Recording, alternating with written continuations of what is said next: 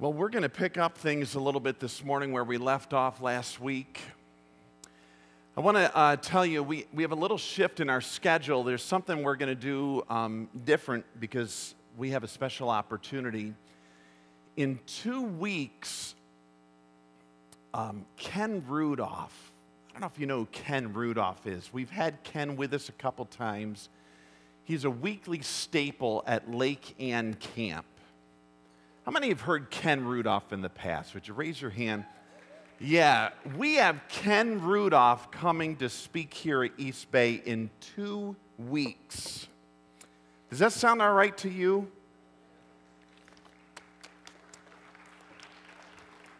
Well, you don't clap for me.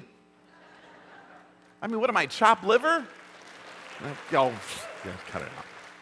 Anyways, when I talked to Ken recently, he has an open invitation to come. Ken is he is choice. And I love Ken. I've known Ken for 30-some years. We were in the church nursery together, is what it was. And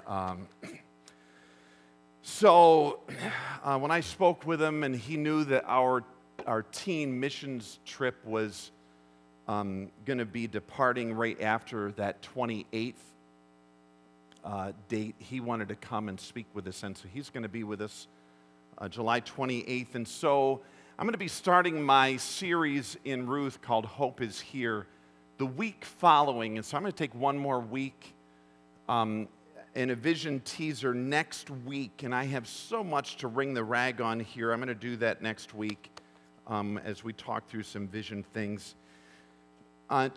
If I can just be open with you this morning, I don't say this, I'm not looking for anything, I'm not asking for anything except just for your understanding. Sometimes pastors stand up here and they have a deep, deep well from which to speak from and draw from personally.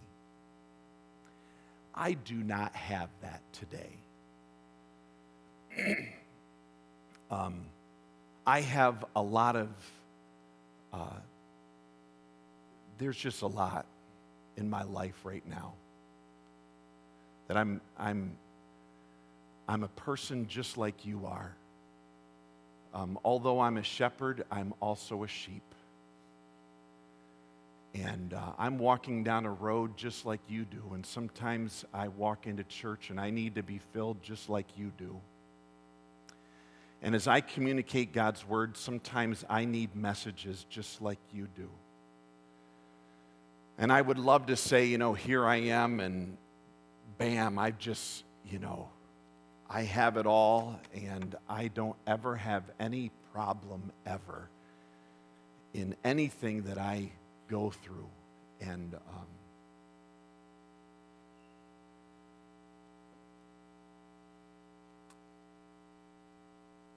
I need the church just like you do, folks. Thanks, my friend. So I'm casting vision not just for a church. I'm casting vision for people, and I'm casting vision for me as a part of it and for my family. I don't want you to read into this. I'm not into sin. I'm not into a personal problem. I've been dealing with a lot, and I feel tremendous weight. And I need your prayers. I really do. And I need your love. My family needs your love. And so I just plop all of that out there. I'm not asking for attention. I just want to just plop it out there. You're the body of Christ, and I'm in it. So there it is. Sound all right? We do this thing together. And I walk into here, and I've already received texts, people that are hurting this morning. Someone even just grabbed me and hugged me and said my best friend's son was killed in a car wreck this morning.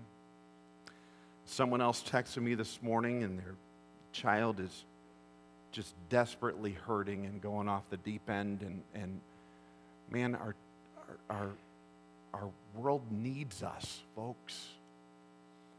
We're not a showcase of folks where everyone has it all together.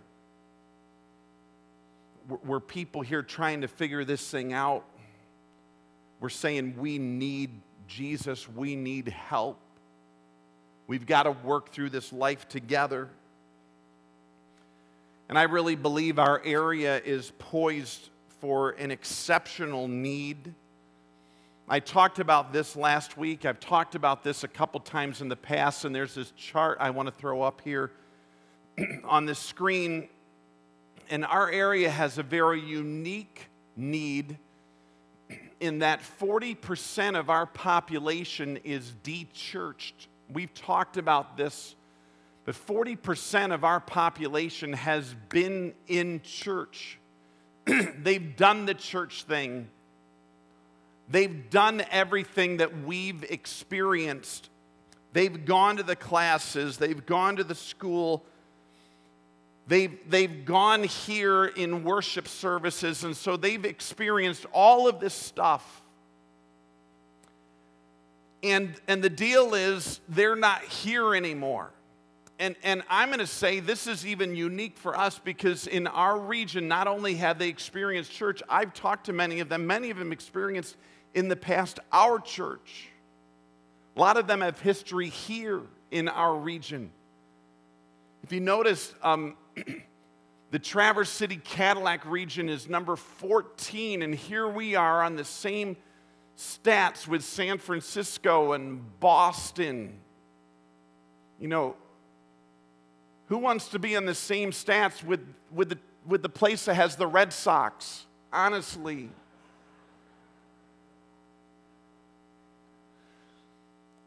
But our region is unique.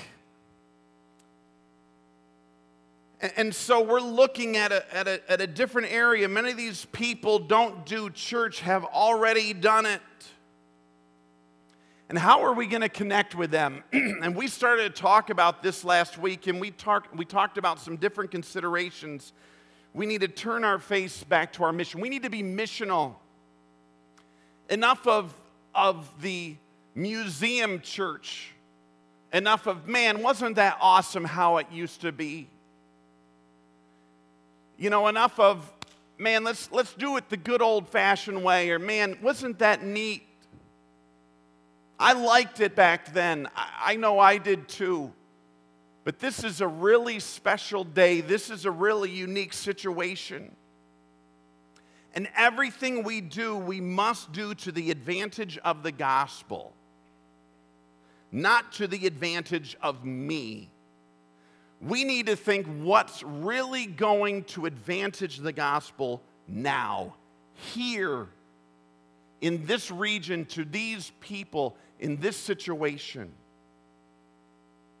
We need to turn our face back to the Bay, and we talked about this last week. Of the largest churches in our county, ours is the closest to Traverse City specifically. And yet there are certain things about the city that make more conservative churches uncomfortable. And I'm just being straight up honest with this here. I think there's anything you know about me as a pastor, I'm honest with you, maybe sometimes a little too honest. And so there's some things that make us uncomfortable about the city. You know, for some people, maybe the rainbow crosswalks. I don't know about that. Maybe the cultural developments. Maybe Michael Moore, boy, you know, maybe different things happen in the city and you say, you know, I'd rather kind of turn our back to the city and maybe look more rural, do things more rural-ish, kind of ignore the city.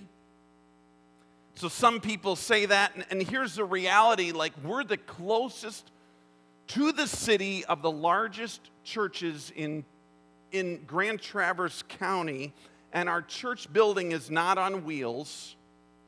God has us here for a reason. We need to have a missionary mentality. I don't think God is biting his fingernails like, oh my, what are we going to do? I've never seen anything more difficult than Traverse City. Turn our face back to the Bay. We need to take a different approach toward the D church, the 40%. They used to be here. They no longer are. They've seen what we do. And granted, maybe a part of that's on them.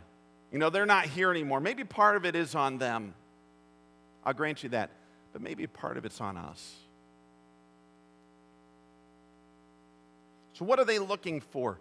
And we talked about this last week with Adelaide. Now let me tell you, if you weren't here last week, you missed out on the story of Adelaide. And I'm just telling you, you can go on our website and be blessed with Adelaide's story. And in fact, this week it is free access to that message. It's free access every week. Sorry about that. You'll be blessed to hear Adelaide's story. She was de-churched. She was away from church for 7 years. She's exactly what we're talking about. And I remember her walking right down here on April 28th, and we sat right there in that pew. And she said to me, I've been away from church for 7 years. I know all the answers. She says, I've done it all. I've done church, I've done youth group, I've done Sunday school, I've done it all. I know all the answers. And she explained to me where her life had been, and folks, at that age of 21 with 3 kids and her husband in prison and experimenting with everything from alcohol and drugs and homosexuality and promiscuity and the whole shooting match all the way through. And she says, and you know what I need? I don't need a class. I need a person. And that's exactly what she said. I don't need a class. I need a person. So we gave her a person. And God's changed in her life. And so you know what? And here's the last thing we talked about last week. Ask less of programs and more of people. Ask less of programs and more of people. So I'm going to ask you, a little audience participation here this morning. How many of you know someone who used to be in church and no longer is? Not just think, I'll give you a moment to think about it. You know someone who used to be in church and no longer is. Would you raise your hand with me right now? Used to be in church and no longer is. And I think that pretty much is all of us. I think we're all hit with the 40%, aren't we? Some of us are hit a little bit closer than others. Some of you may be sitting here, and a part of that 40% is your spouse. I'm all alone. For some of you, it's your child. Some of you, it's your grandchild. For some of you, it might be you. And you're here this morning saying, I'm just giving this a try, and we'll see what happens. And if that is you, I'm here to say thank you. Thank you for giving God another chance in your life. I think that's awesome. But people, we've got to tackle this 40% issue in our region. We just can't turn a blind eye to it, pretend like it doesn't exist. 40% of our region used to go to church and no longer doesn't. How should we treat the 40%? How did Jesus treat the 40%? And I've got a text that's going to show us how Jesus treated the 40%. So, John chapter 4. This morning, turn to John chapter 4. If you have your copy of the scriptures, John chapter 4. If you have your cell phone or some electronic device, John chapter 4. If you're a little newer in looking for it, the Gospel of John. If you find some red letters in your Bible, it's the New Testament: Matthew, Mark, Luke, John. Probably about 3/4 way through your Bible: Matthew, Mark, Luke, John. If you get to the book of Acts, Romans, a little too far. If you are Googling, just don't get confused with 1st, 2nd, and 3rd John. It's just the Gospel of John, chapter 4. And if you are on your electronic device, you just need to promise to decline all invitations to Candy Crush Saga. John chapter 4.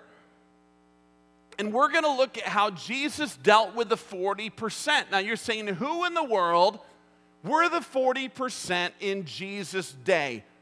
Who were the de-churched in Jesus' day? Well, there were a number of de-churched in Jesus' day, but I'm going to show you one group this morning that Jesus dealt with that were definitely, they used to be in, and now they were on the out.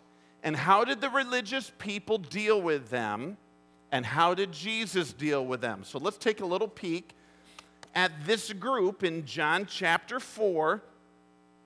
Notice in verse 1, here's kind of the context. John chapter 4, verse 1. Now Jesus learned that the Pharisees had heard that he was gaining and baptizing more disciples than John.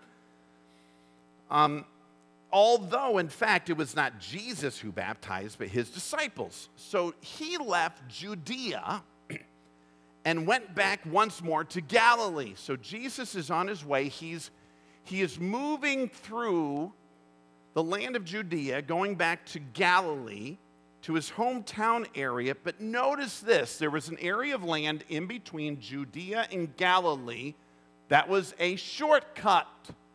This area was called Samaria. This is the interesting area we're going to talk about this morning. Notice verse 4.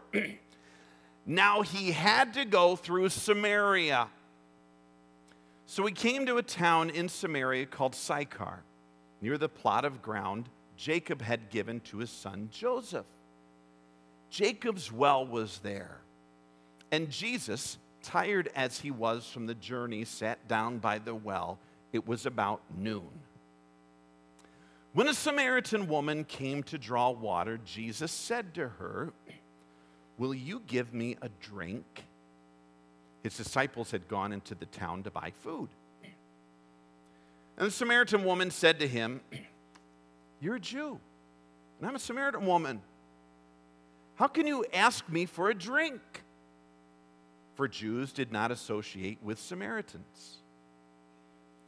Jesus answered her, "Now if you knew the gift of God and who it is that asks you for a drink, you would have asked him and he would have given you living water." "Sir," the woman said, "you have nothing to draw with and the well is deep. Where can you get this living water? Are you greater than our father Jacob, who gave us the well and drank from it himself, as did also his sons and livestock?" Jesus answered, "Everyone who drinks this water will be thirsty again, but whoever drinks the water I give them will never thirst. Indeed, the water I give them will become in them a spring of water, welling up to eternal life." And the woman said to him, "Sir, give me this water so that I won't get thirsty and have to keep coming here to draw water." He told her, "Go call your husband and come back." And she said, "I have no husband." And Jesus said, "You're right when you say I have no husband. Fact is, you've had 5 husbands, and the man you now have is not your husband. What you've said is quite true." "Sir," the woman said, "I can see that you're a prophet, and our ancestors worshipped on this mountain, but you Jews claim that the place where we must worship is in Jerusalem." "Woman," Jesus replied, "believe me, a time is coming when you will worship the Father neither on this mountain nor in Jerusalem. You Samaritans worship what you do not know. We worship what we do know, for salvation is from the Jews. Yet a time is coming, has come, when the true worshipers will worship the Father in the Spirit and truth. There are kind of worshipers the Father seeks. God is worship, or God is spirit, and his worshipers must worship in spirit and truth." And the woman said, "I know the Messiah called Christ is coming. When he comes, he will explain everything to us." Jesus' big declaration. "I, the one speaking to you, I am he." Here's the big 40. The Samaritans are like the 40% in Jesus' day. I just want to explain to you how they are the 40%. They are the de-churched. They were the ones that used to be in and now are out. And here's how this works. The Samaritans occupied the country formerly belonging to the tribe of Ephraim and the part of the tribe of Manasseh. When the Israelites were carried away into captivity by Assyria, and I know some of this stuff is like, what? They were carried away by the Assyrians, this northern tribe of Israel, in 722 BC. There were some Israelites that remained in that area. Now, here's what happened. The Assyrians, the king of Assyria, sent some Assyrians back into this area that is now Samaria. The Assyrian people intermingled with some of the remaining Israelites. They are now known as the Samaritans. You guys with me now? So here they were full-known, full-bred Jewish people, Israelites. After this captivity, and some of the Israelites left with the Assyrians in captivity, some Assyrians went back, and some of the remaining Israelites that were in this area now intermingled with Assyrians, and now they were seen as the Jewish people as half-breeds, Samaritans. So now they weren't full-bred Jews. Not only were they not only full-bred Jews, they were half-bred Jews with the enemy. Think about that. They were now intermingled into society. They were part of the outsiders. They were not part of the insiders anymore. And then not only were they intermingled that way, their religion was intermingled. The Assyrians brought their idolatry, so not only were they intermingled racially, culturally, but religiously. Their idolatry came in from the Assyrians, which mostly put them at odds with the Jews at nearly every step. They did not accept all of the Jewish Bible or all of the Jewish traditions. I don't know if you know this or not, but when the Jews, when Nehemiah tried to engage in building the walls of Jerusalem, so here when they finally came back, the Jews came back and they wanted to rebuild the walls of Jerusalem, guess who tried to stop them? The Samaritans tried to stop Nehemiah from rebuilding the walls of Jerusalem. When the Jews wanted to build their own temple, guess who ended up building their own temple of worship? The Samaritans. And then here's the last clincher. The Samaritans allowed Samaria to be, this is kind of a sensitive subject in our day, the very first sanctuary city. So all of the criminals from around them, all the Jewish criminals, could come to Samaria and find a refuge from the law. And there was nothing that the Jews could do about it. They were the very first sanctuary city of that day. And so the Jews absolutely despised the Samaritans. And here's what they ended up doing. The Jews would just go around Samaria. They hated them so much, instead of going through Samaria, they would just go around them. Basically, the Jews did to Samaria what we do to Traverse City during Cherry Fest. Right? Are we on the same page with this? I'm not going through there. No way in the world. We're going around that baby. And so I'm not dealing with them. I can't stand them. That's how they felt. I'm just going to ignore them. They despised him so much. It was shorter to go through, but they went around. I'm going to show you, here's a few ways that believers deal with the 40%. Here's a few ways believers deal with those that don't believe the same way as them. I'm going to give you 5 ways, and I need to jump into a few things here with this account. 5 ways believers deal with our changing world. Number 1, they avoid them. They avoid them. And here's how they can avoid them. I get involved in a million church activities.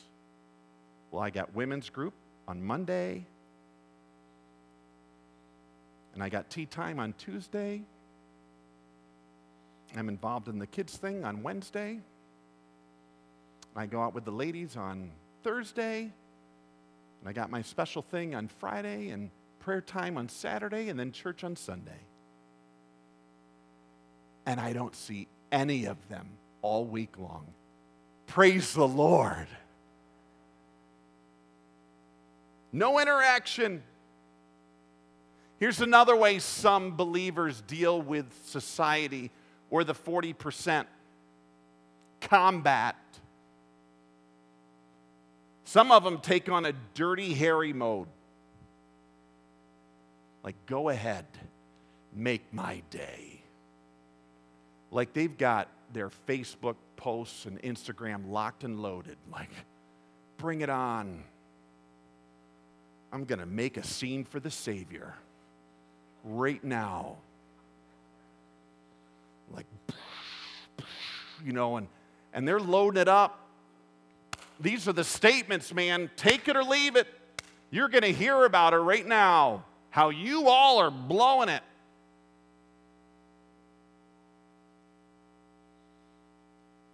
Some Christians comply. I've seen some churches just give in. You know what? I think we'll attract more people if we just kind of give in on this stuff, folks. You know? If we just go along with it and maybe say all of this is okay. It's a new millennium, you know? Maybe if we say it's all okay and just embrace it all. Then maybe everything will be better. I've seen some Christians, number 4, just fear. They're scared. They just huddle, like praying for the rapture, almost like Star Trek, like, beam me up, Scotty. Like, just get us out of here now. Like, I have no idea what to do. Let's go.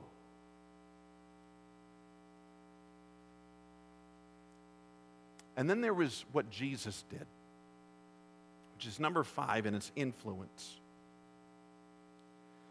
Notice what he did, and I need to move through this. I have way too much, and I knew I did. But just look at it this way. It's like 30% more message for the same price, folks. Really. Okay, let's move it. Let's go.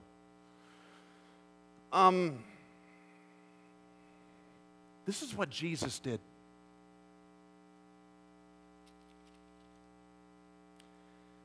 The Jews avoided. They hated it. And I love this, verse 4. Now he had to go through Samaria. No, he didn't. He could go around it just like all the Jews did. He didn't have to go through it from a human perspective. But he had a divine appointment. And Jesus just doesn't avoid the opportunity to love people. So he went through it.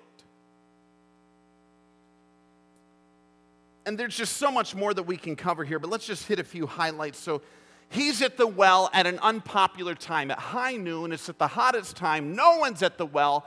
That's why this woman shows up. This woman is there at this specific time because, truthfully, she's an outcast as well. I don't know if you realize it. When we've seen her reputation, did you see what was going on in her life? 5 husbands. The man she's living with is not her husband.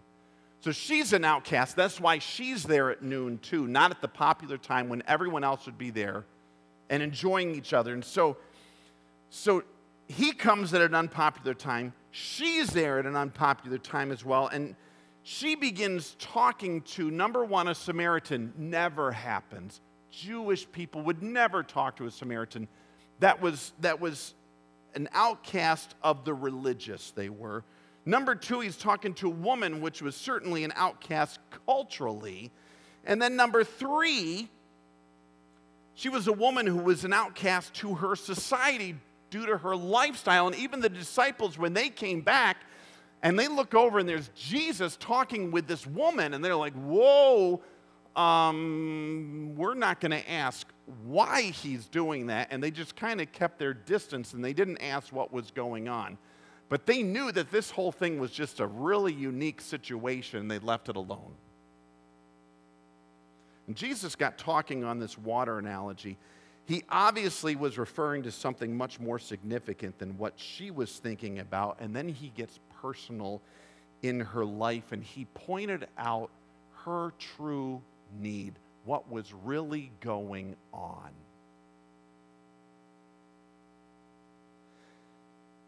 And he got at it big time. I loved it. Go call your husband and come back. Well, I don't have a husband. Well, you're right. When you say you have no husband, the fact is you've had 5, and the man you now live with is not your husband. Kind of reminds me of the time my wife and I were at Denver Airport. I remember we were sitting down. It was just so crowded, and we were looking for any place to sit. And there were little tables like this, and we ended up plopping down. There was a woman there. There's no table where there wasn't somebody. And so there's this woman at one, and we just, can we sit here by you? And so we did, and we were just making some quick small talk, and I looked at her and I said, so where are you going today, Judy? And I'm telling you, folks, her eyeballs went boing. She said, how did you know my name? And I just looked at her and I said, Judy, I'm a pastor.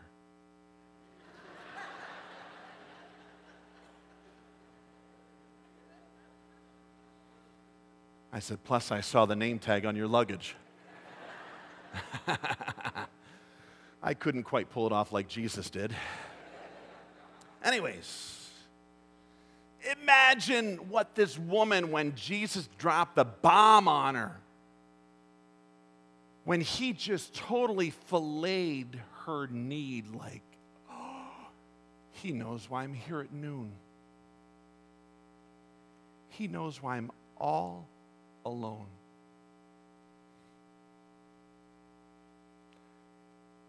He knows why no one's associating with me. And now I know what he's talking about with this living water.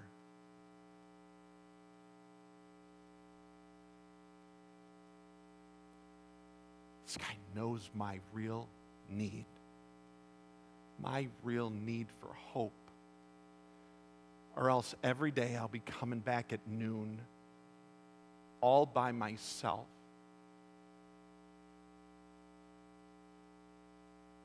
For the rest of my life. And I think this guy can do something about it.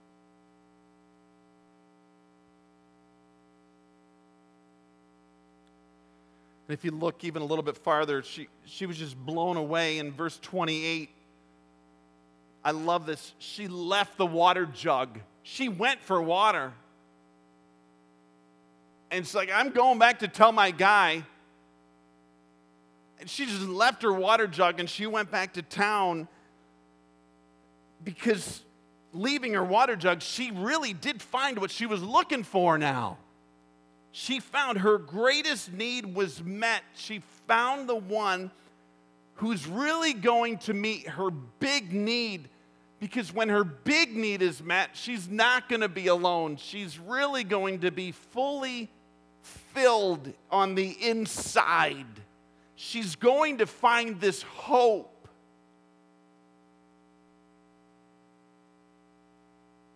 And her life was so changed. I love this verse 39. She goes back to town, and many of the Samaritans from that town believed in him. Can you believe this?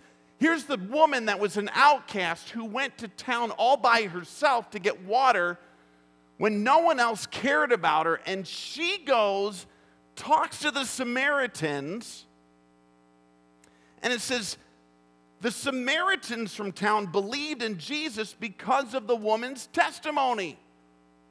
Are you kidding me? Like they're believing in Jesus because of her? What does she know?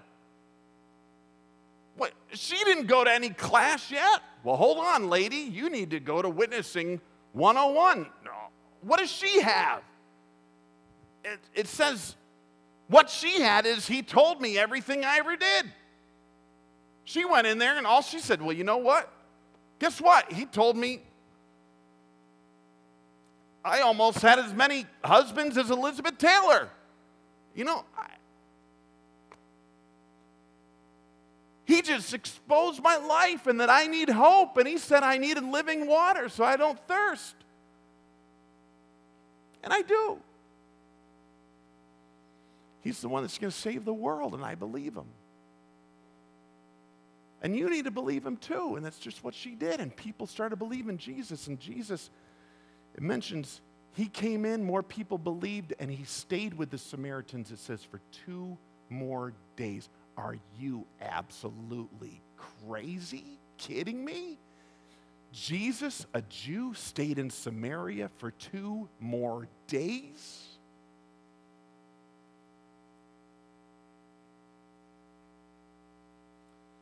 The Jews treated the 40% by either ignoring them, avoiding them, or labeling them. Oh, look at Jesus. He's with the sinners. He's with the prostitutes. He's with the tax collectors. He's with the thieves. Look at him. Jesus went through it. I want to... that thing's giving me all zeros back there like my time is up. Can you fix that? Can you fix that? That must be broken. I apologize. I apologize to all of you. Let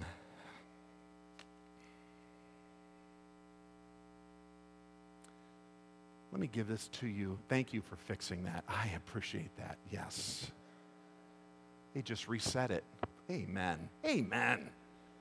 We have healed that. I want to give you something. I want to tell you something about our vision that we're looking at for the future. This is what I've been praying about. I don't have a program. So people say, what's the program? What program do we want to do? I don't have one. I don't have a big, let's do this, where I need 3 people over here doing this, and 2 people over here doing that, and 4 people in this. I don't have a program in line.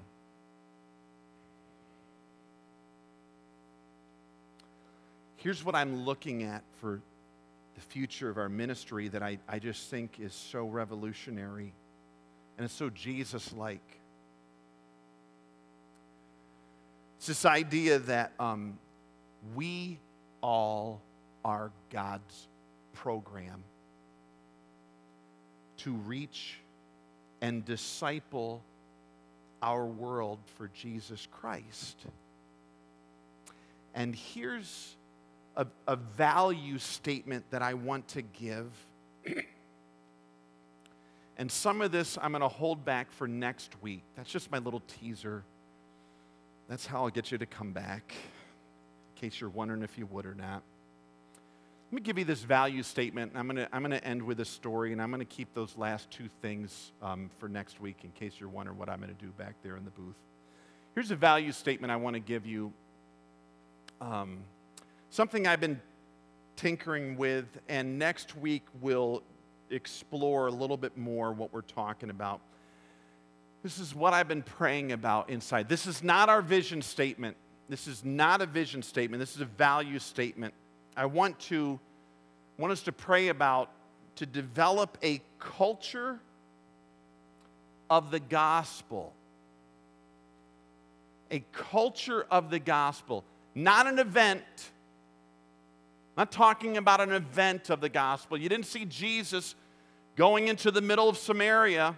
Hey, Jesus is doing a pottery giveaway in the middle of Samaria. Come, and he'll give away pottery, but you have to sit through his gospel presentation. You know, it's nothing like that. He had something bigger, something much bigger he was doing. It wasn't an event. There was a culture of the gospel, and it needs to be in all of us first, and it needs to be seen in our ministry structure. And it gives people things. It gives them time, and it gives them hope, and it gives them belonging. And it's for the de-churched, and it's for the unchurched of our region. They need those kinds of things. And Jesus gave them these things in this passage. It's way more than what I can share here today. But it's so significant.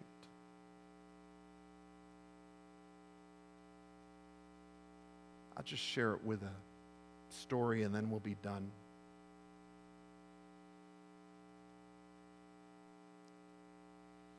There was a couple that came to a previous ministry of mine, and it was a couple that was same-sex attracted, and they were involved. They had walked through the doors, and I had not met them before, and I walked up to them and connected with them, and over a period of a few weeks, I had enjoyed talking with them and developed a relationship with them. And it was interesting as I was speaking with them, you know, some other people in the church would come up to me like, "Oh, do you know who they are?" You know, and some of the chatter that would go along, and so in some of the conversation, it was really unique because they used to be in a church that would affirm their lifestyle, but here was the unique thing, is that they still felt empty because they weren't getting anything from God's word that really still filled their heart. Sure, people would pat them on the back, but they weren't feeling really anything from God in all of that. And so they came to church and they expressed that as their need. And so I had never experienced anything like this. Like, I grew up in this little rinky-dinker Baptist church my whole life. I was a part of the avoid crowd or the statement crowd where, you know, we didn't have Facebook back then, but, you know, make a statement, say your thing against these people and run away. And so I didn't know what to do with any of this. And so all we ended up doing, I talked with them. I loved them. We spent time with them. Prayed for them.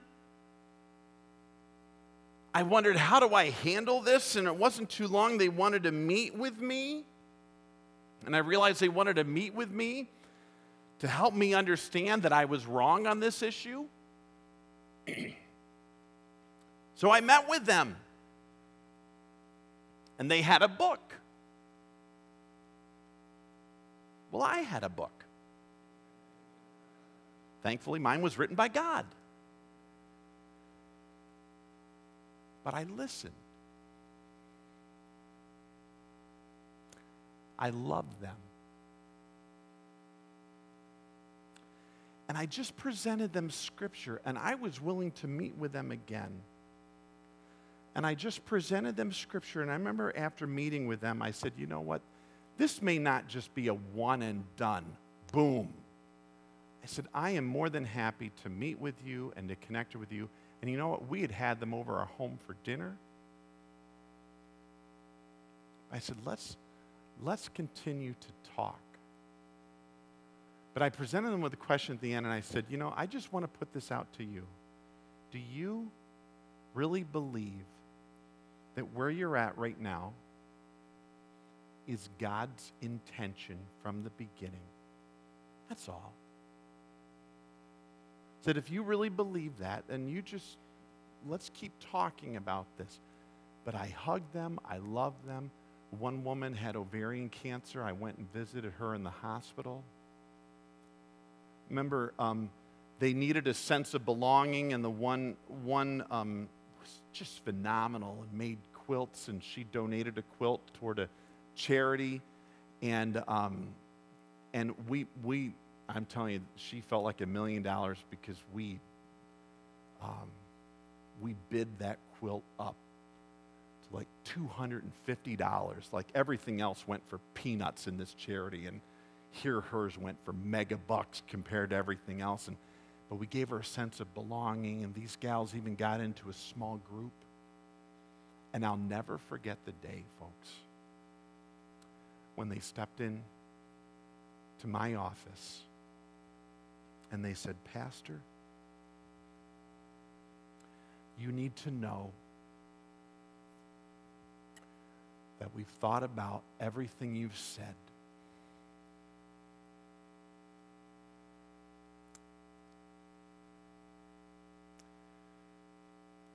And the answer is,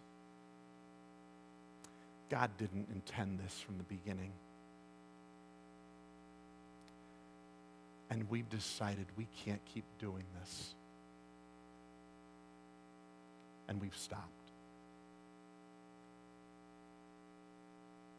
I was just blown away.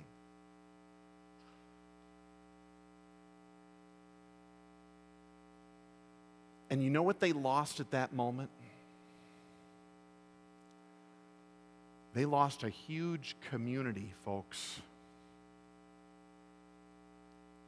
They lost a tight-knit community because everyone that associated with them through that just went, phew. If you didn't stand with them anymore, it was gone, and we needed to embrace them and rally around them and love them because that was a massive decision at that very moment. But we gave them time. And we gave them hope. And we gave them a sense of belonging. We didn't avoid it. We could have made a statement. We could have bought a bigger bullhorn. It's Adam and Eve, not Adam and Steve. Could have made a statement. Instead of making a difference and making disciples.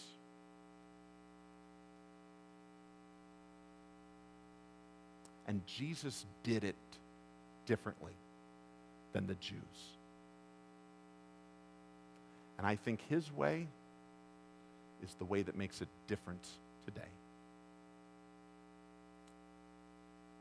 And you know what? I love those people back at the sound booth. Not only did they turn off the TV, they moved the clock and took it down.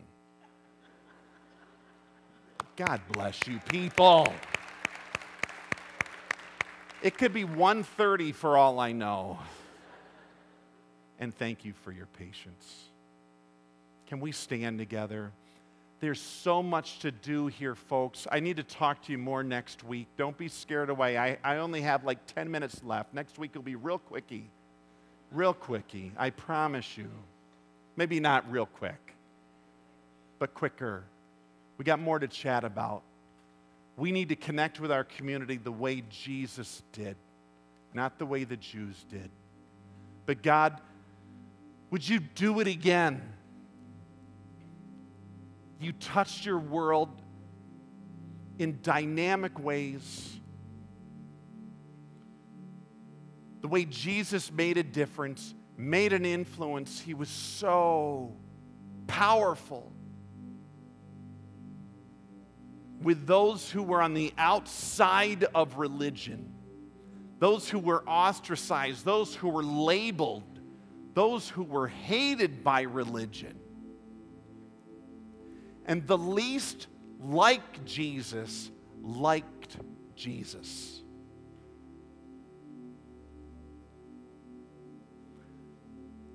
What a magnificent testimony. And God, I pray that you would help us to develop this culture of the gospel where, Lord, it's not in a program. It's not where we say, oh, if I could just get them to go to this. But God, where we say to people, come to me, come to my house. Let's go out for coffee. Let's be together. God, would we develop a culture like Jesus, where we are Jesus to each other, to our world, where we make a difference, where we make disciples, not just statements. And would you do it again? Do it again, right here, right in this area. All for you, for your glory and credit. All of East Bay said.